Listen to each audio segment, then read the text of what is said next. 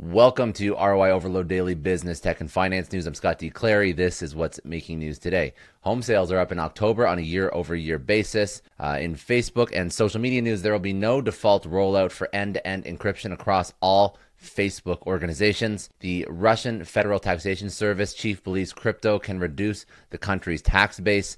And Finoa secures $20.5 million in funding to make tax compliance easier for digital businesses. Let's jump right into it. So first story of the day, the National Association of Realtors recently reported that in October 2021, home sales were up by 0.8% compared to October of 2020. In terms of numbers, the sale of previously owned homes stood at a seasonally adjusted annualized rate of 6.34 million as of October this year. When comparing the number of homes available for sale after October 2021 with the numbers of October 2020, the figures were lower this year than last year.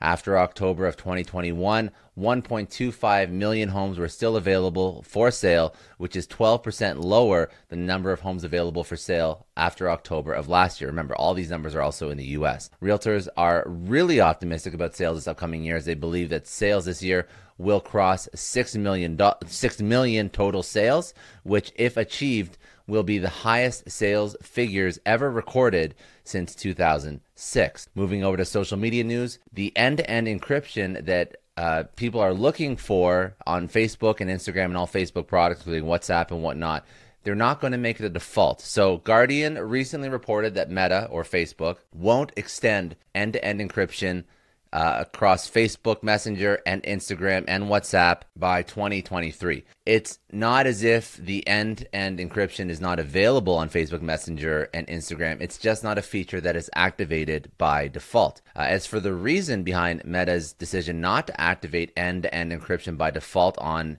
Facebook Messenger, Instagram, WhatsApp, this decision was taken because of concerns around the user safety.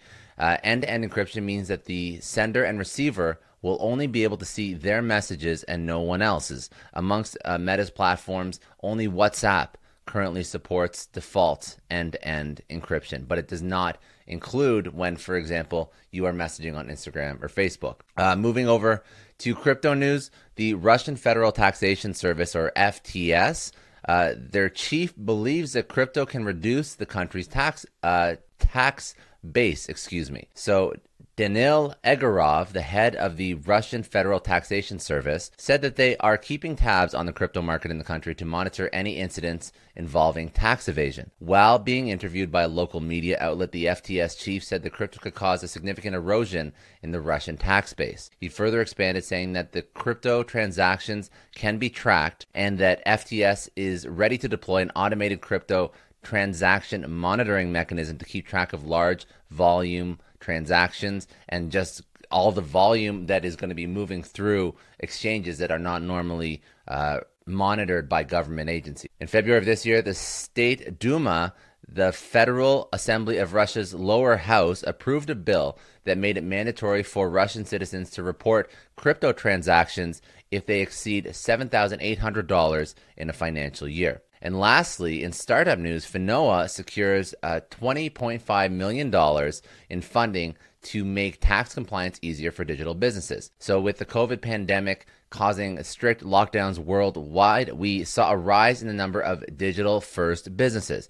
These digital businesses have multiple pain points that need to be tackled, which include tax collection. A 2-year-old startup, Finoa, aims to solve tax-related pain points for digital businesses with its APIs. The startup was founded by Davor Tremek, Philip Sturman, and Ivan Ivankovics, all of whom were previously working at Uber.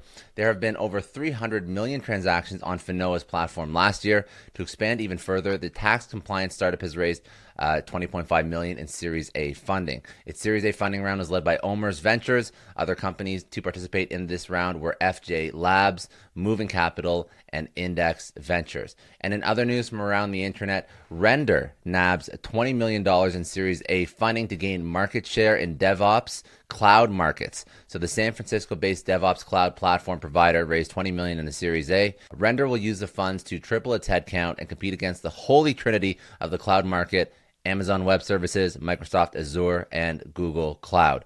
And MoonPay raises $555 million at a $3.4 billion valuation. 2021 has been a record year for crypto startups as the funding in the crypto space is already up 384% so far in 2021 compared to 2020. The recent crypto startup to raise funding, or one of the most recent crypto startups to raise funding, is the Miami-based MoonPay, which allows its users to buy crypto using traditional payment options, including like debit and credit. Anyways, that's it for today. I hope you enjoyed. If you found value in this, share this with one other person. They can go subscribe for daily business, tech, and finance news at newsletter.roioverload.com. Have a great day. I'll see you tomorrow.